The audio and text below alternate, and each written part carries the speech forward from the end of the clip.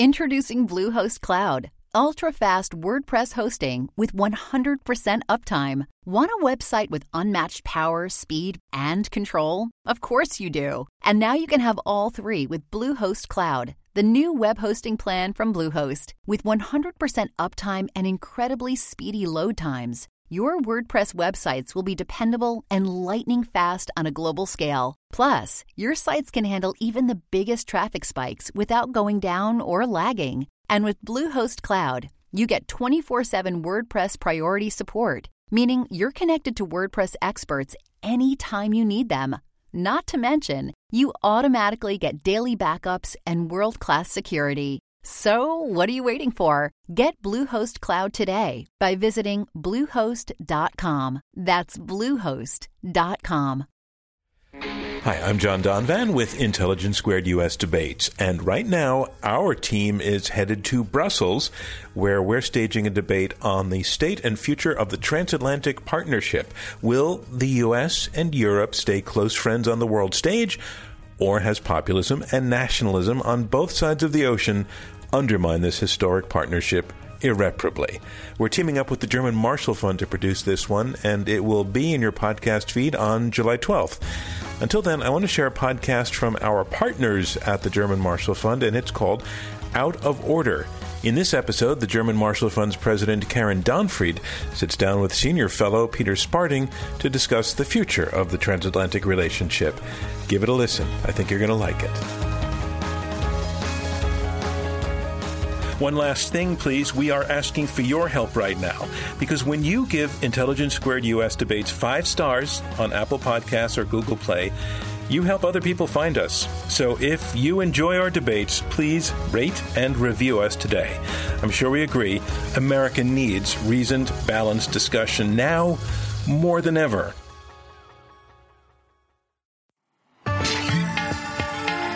Democracy.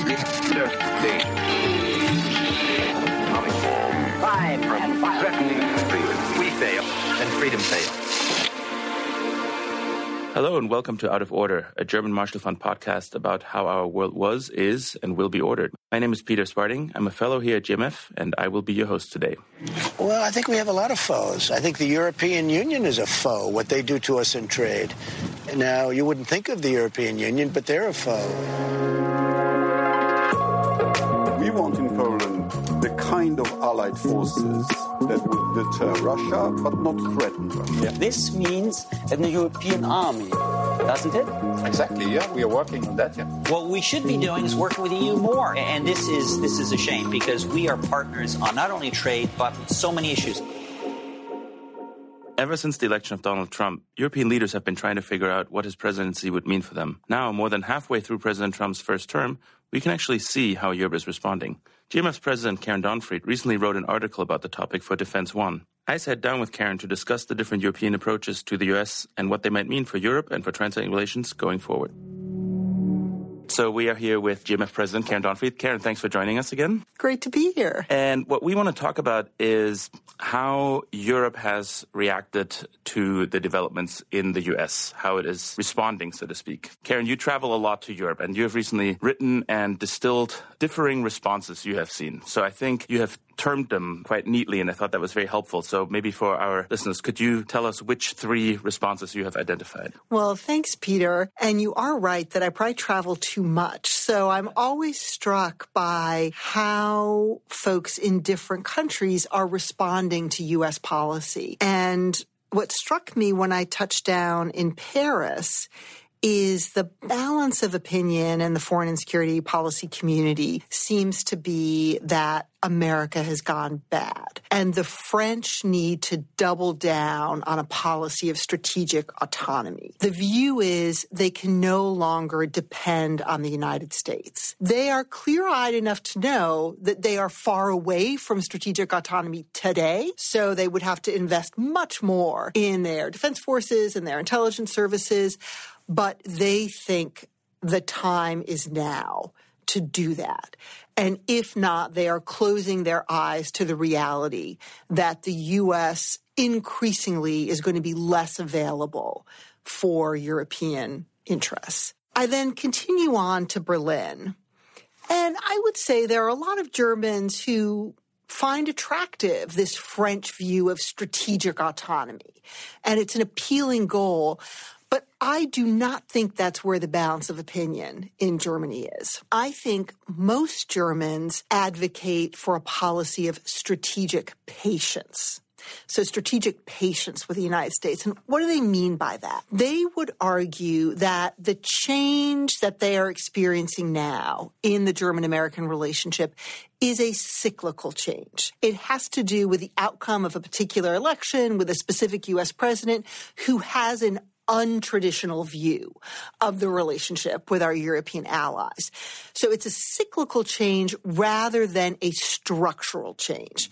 It's not that America has gone bad or that Americans forever will have this view of the transatlantic relationship as something transactional rather than something enduring. Now, Germans do not argue that post-Trump, whenever that is, whether it's, at the end of a 4-year administration or the end of 8 years, 2 terms, but they think whomever succeeds Trump won't return to the status quo ante, won't return to where we were before Trump, but will have a more traditional view of the value that a strong American relationship to Europe brings to the U.S. So that you'll have a return to an understanding of the U.S. benefiting from a deep relationship with Germany and other European allies. And you see this with Chancellor Merkel. I mean, she'll talk about how the United States has become a less reliable ally, but she always also says the relationship to the U.S. is crucial for Germany. So, okay, I'm thinking about strategic autonomy versus strategic patience, and then my next stop is Warsaw. And my Polish interlocutors ask me what I'm talking about. Strategic autonomy versus strategic patience? The Poles look at me and say, we are all about strategic embrace of the United States. And they say, look, Karen, we have a big, scary neighbor on our east called Russia. And if we're honest, we're not 100% sure that the French, the Germans, our other European allies will come to defend us at the end of the day if the Russians attack. So we are going to double down on our relationship with the U.S. So, for the current Polish government, there's an ideological affinity to the Trump administration, but there is also an existential threat the Poles feel that they face that necessitates this embrace of the United States.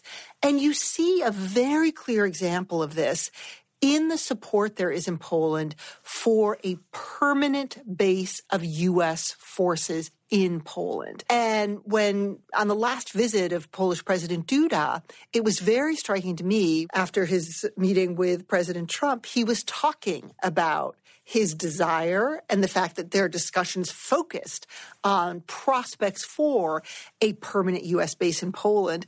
And President Duda went so far as to suggest that that base be called Fort Trump. Having identified the branding likes of the president here, that's a smart move. Right. But you see the spectrum of opinion. Just in those 3 examples. There are many more, of course, but those, I think, capture very nicely the different views. What I'm wondering is, on the one hand, are either of these responses possible as individual countries, or does Europe need to unite around one of them? Can these be pursued at the same time? Maybe let's start with the Polish part. You mentioned that there's a part of it is an ideological connection between the current Polish government and the American government. But at the same time, there is this overwhelming security perception that my understanding is widely shared in Poland. Do you think that's a more general response in Poland, that they have, for historical reasons and others, realized that their only chance of feeling safe and secure in their neighborhood is to embrace the U.S. no matter what happens here? It will be interesting to see what does happen in the Polish-American relationship. It was interesting because when President Duda was here on that visit, there was some press in Poland that felt he had been treated without respect by President Trump. And there was a moment when they were signing an agreement and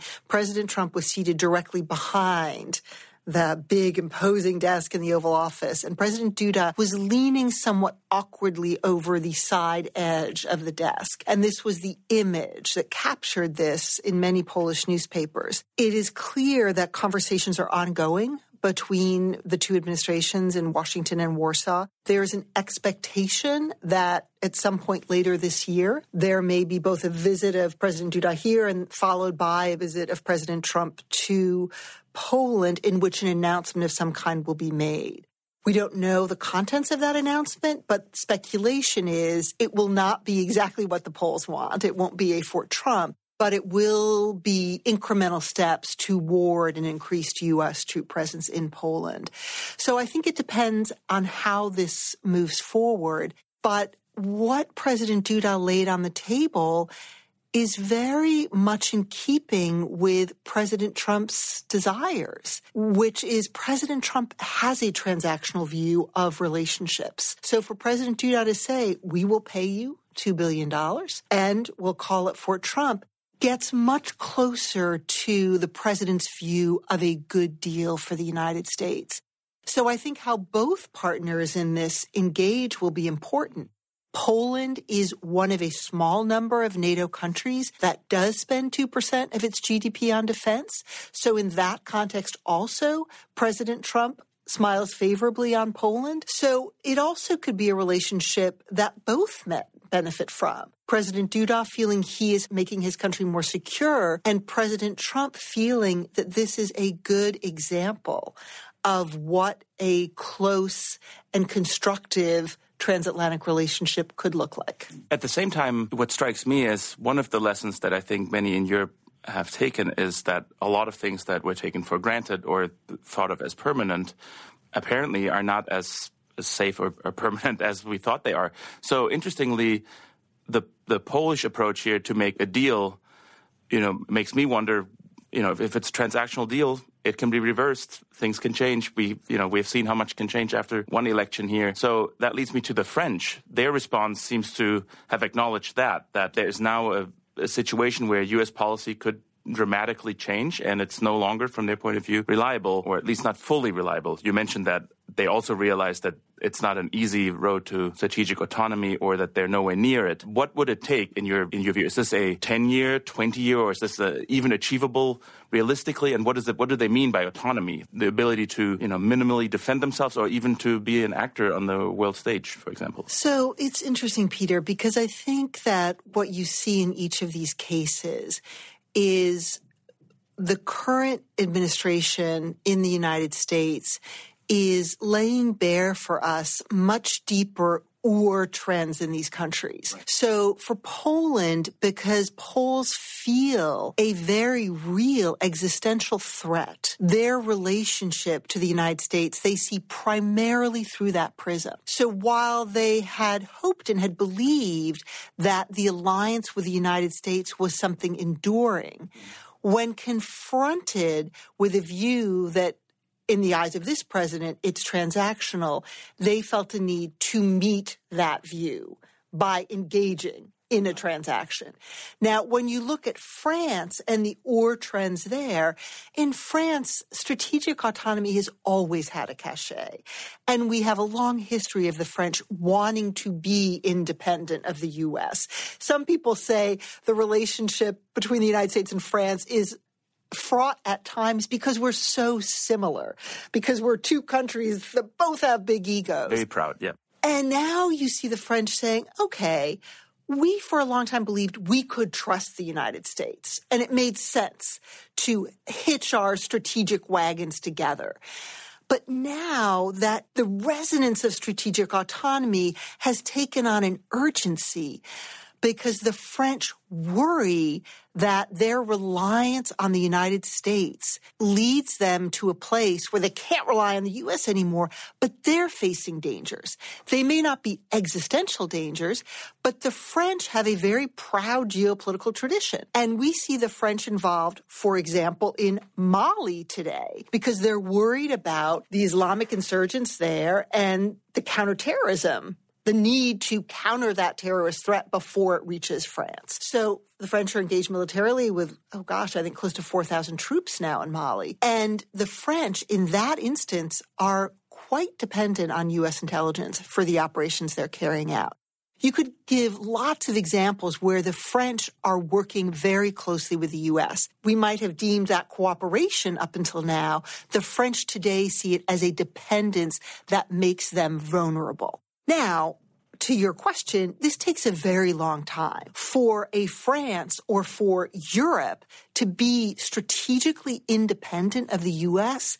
means they need to do a lot more than just spend 2% of their GDP on defense. And that gets to a question of how many countries in Europe are willing to do that. And that political will only be generated if they feel threatened and if they believe that that is the place they need to put their euros.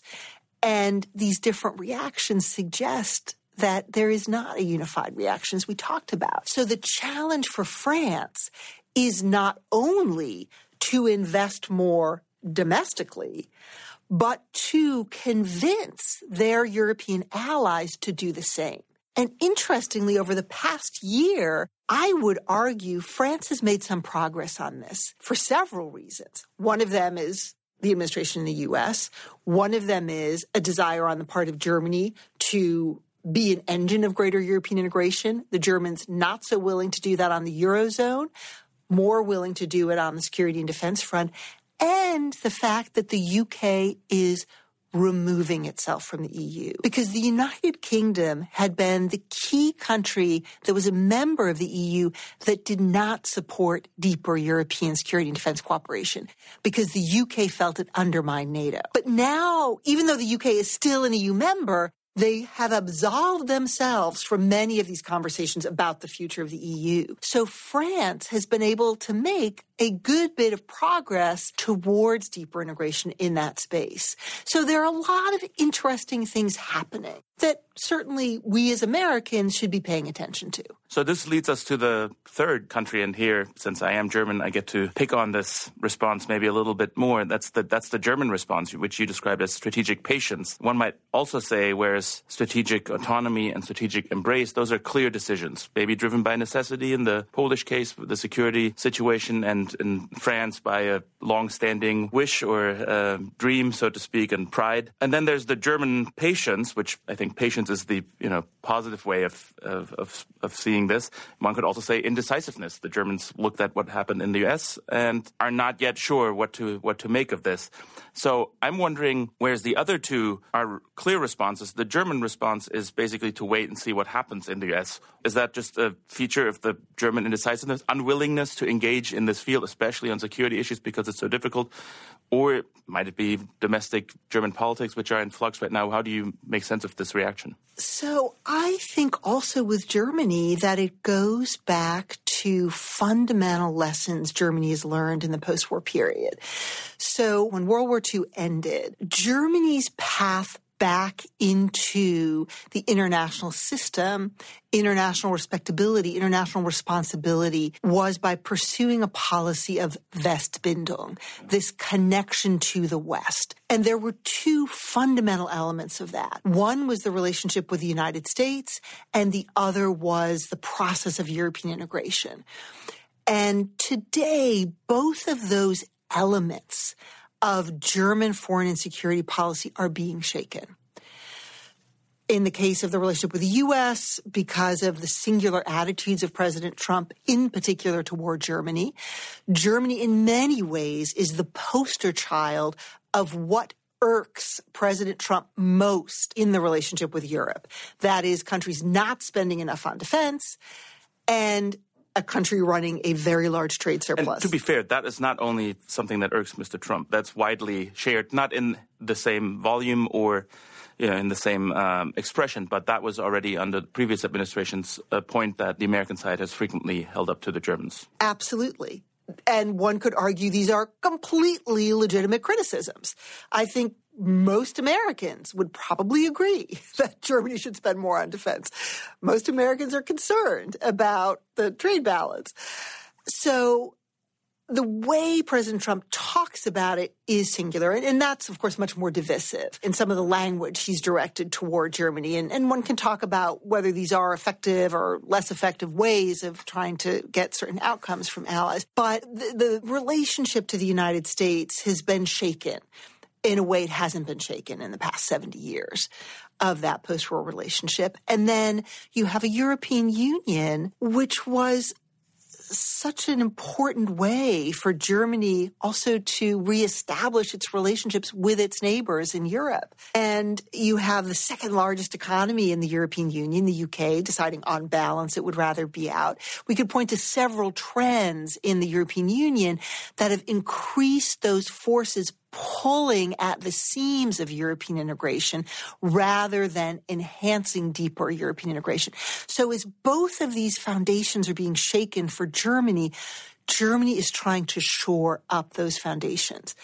I think Germany is saying this has been an incredibly constructive foundation for Germany to pursue its interests.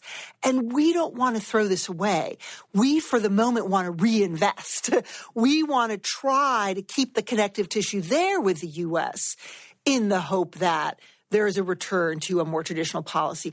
We in Germany want to reinvest in the European Union because we want at all costs to try to keep this European project moving forward. So again, I think it's unfair to say it's indecision, or I think it very much reflects Germany's calculation of its interests and how those interests can best be served. Now, at the same time, Germany's no doubt hedging in case that bet is wrong. Yeah. So there might also be a discrepancy, I sometimes wonder, in Germany between the public debate and then what actually is discussed in Berlin circles so much, where I often wonder, especially in the transatlantic issue and especially since the election of President Trump, who is not very popular in Germany and who, as you mentioned, has picked on Germany very publicly. And of course, that does not make him a very popular figure. So it's difficult sometimes for German policymakers at all levels to make the case for transatlantic relations right now. So they are kind of in a bit of a conundrum as is. They could not follow a policy like the Poles, for example, that is not a real option for any German politician to embrace this administration. At the same time, the German public is also somewhat unwilling to follow a full-on strategic autonomy position because of the costs that would entail on defense spending and so on. So almost by virtue of not being able to follow one of these two ways, we're landing somewhere in the middle on hedging and trying to see what comes next. In your view, from the U.S. side, looking at this from Washington, how has the reaction been? A, from the administration, how have they engaged generally on this? And then secondly, you know quite well the broader foreign policy community in D.C. and beyond. How are they now looking at Europe in this? Do they find these responses sensible? One more so than the others? Is there a sense that, there is a way back to a transatlantic relations, not as it was before, but something similar maybe after this administration? Well, my crystal ball is a little cloudy, Peter, so it's hard to know how it ends. But I think these are really important questions because the fact of the matter is the way the U.S. has engaged with the rest of the world since the end of World War II has not been transactional. The U.S. has played a global leadership role that was based on a much broader calculation of U.S. interests. And we're sitting here in the headquarters of the German Marshall Fund of the United States. And if you think back to the Marshall Plan, that was a policy that reflected enlightened self-interest. Did it help the U.S.? Absolutely, because we were rebuilding markets for our own products in Europe. There are lots of ways the Marshall Plan and the rebuilding of Europe after the war helped the U.S., but it also was benevolent. It did help Europe at that time where the economies had been devastated by war, as had the population.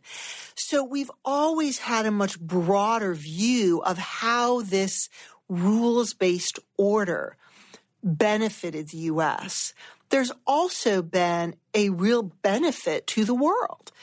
The most recent person to write eloquently about this was Bob Kagan in his book, The Jungle Grows Back. He argues that the world has experienced the largest period of time without great power conflict because of that role the U.S. played, its willingness to expend soft power and hard power to defend that order. Or, in Bob's words, to keep the vines of the jungle back. And so we don't know how long Donald Trump will be president. We don't know who succeeds Donald Trump. My sense is the Germans may well be right that the next U.S. president has a much more traditional understanding of how enduring alliance serves the interests of the U.S. And I think facts are stubborn things, and you can make a compelling case to demonstrate that advantage to the U.S. But I do think whomever succeeds Donald Trump as president will continue to expect more from our European allies and will continue to argue that the U.S. has to focus more on a country like China and how we engage with China, how we manage China's growth, what that means for the international system. That has important implications for Europe as well, but it means that challenges on Europe's border, the U.S. will look to Europe to take the lead on those contingencies. So I think the drumbeat of looking to Europe to take and shoulder greater responsibility will endure beyond this administration. Let me ask you maybe one follow-up to this, because from the European point of view, I agree, of course, that no matter who the next president will, the American side will demand more from Europe and has already previously. I think from the Europeans, a lot will come down to the next election, because there is the sense that there's a cycle of happening here in the U.S., or maybe this was kind of a slip-up in sorts. So if, let's assume, President Trump wins re-election, then I think the signal to the different responses in Europe is very clear that at least the polls then know that they will have to continue with their embrace. The French would be confirmed in their desire to be more autonomous, and the Germans would probably have to make a decision. And I think there is a sense that then it would be more certain. And I don't know if we could have 8 years of this and still have the tissue as intact as might be necessary to put it all the way back together. I'm not saying that everything would fall apart. But with that in mind, do you expect in the upcoming elections, do you expect any of these questions to play any role, or is it going to focus on domestic issues as most of the elections usually do? Do you think that's actually I know there will be foreign policy questions, of course, and debates and so on, but is that something that drives any of the candidates? In the U.S. Yes, sorry. So sadly, even though I think transatlantic relations should be at the very top of everyone's priority list, transatlantic relations are not. So I do not think that this will be driving voters in the United States. It's interesting because if you look at public opinion surveys today, Americans are still very broadly supportive of our European friends and allies and like them. And I don't think they're focused so much. And I think sometimes they're surprised when they hear how upset many of our European allies are with U.S. policy. And you take an example like the fact that the U.S. has slapped steel and aluminum tariffs on our closest European allies. What particularly galls Europeans is that we used a national security exemption to put those tariffs in place. So they come and say, look, we thought we were your closest allies and we stood by you after the attacks of 9/11. We've lost 1,000 European lives in Afghanistan, standing tall with you. And this is what we get in return. And I think Americans, broadly speaking, are not following those dynamics in the relationship. I think it is interesting to think about how this plays in European elections as well. You made a point earlier about how German domestic politics are focused on this issue of defense spending. We see European Parliament elections where there's a lot of conversation about European unity versus European disunity. And it's interesting because the piece that you referenced where I spelled out these 3 different reactions to U.S. policy ends on this note where I make a call for strategic responsibility. And what I mean by that is you pointed out that the U.S. has a long track record of asking our European allies to spend more on defense, if we take that example. And I now, as I reflect on this rather sad history, because frankly, we weren't terribly successful when we asked nicely. I actually don't think we've been more successful by demanding, sometimes rudely. I think the reason we've seen an increase in defense spending is because of what Russia did in Ukraine in 2014. And I think it should not escape our notice that the countries that have increased their defense spending most dramatically are our NATO allies that form NATO's eastern border. So they perceive a very real threat from a clearly aggressive Russia. And in a case like Germany, what you see is the attention of the president to it has turned it into a political football. It becomes a campaign issue. When we think about this at the European level, I think that a goal of or policy pursued by Europeans of strategic responsibility should be able to galvanize cross-party support in Europe. What do I mean by that? I mean Germany, or pick your European country, should not spend more on defense because we, the Americans, are asking nicely or we're demanding it.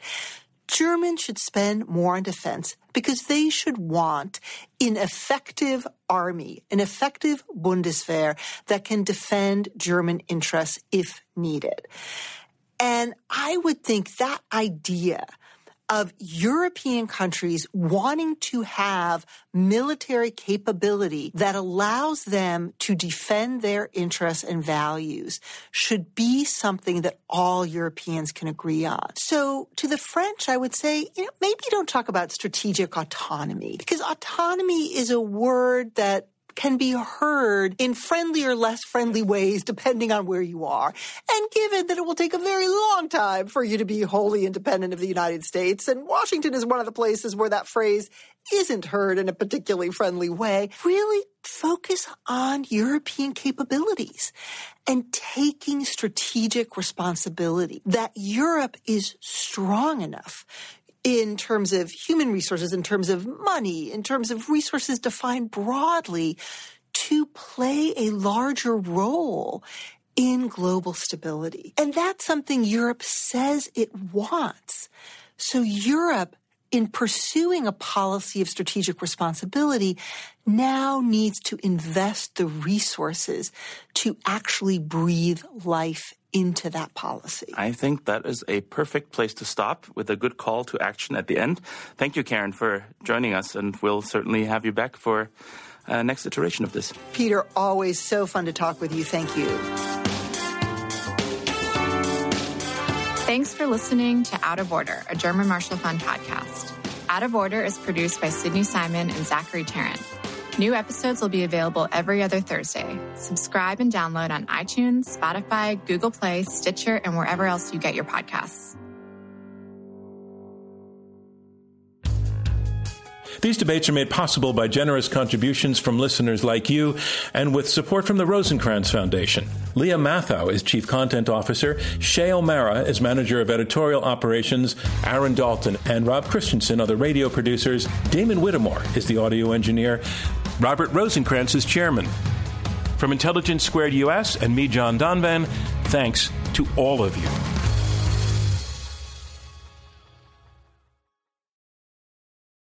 This is the story of the one. As a maintenance engineer, he hears things differently. To the untrained ear, everything on his shop floor might sound fine, but he can hear gears grinding or a belt slipping. So he steps in to fix the problem at hand before it gets out of hand. And he knows Grainger's got the right product he needs to get the job done, which is music to his ears. Call, click Grainger.com, or just stop by. Grainger, for the ones who get it done.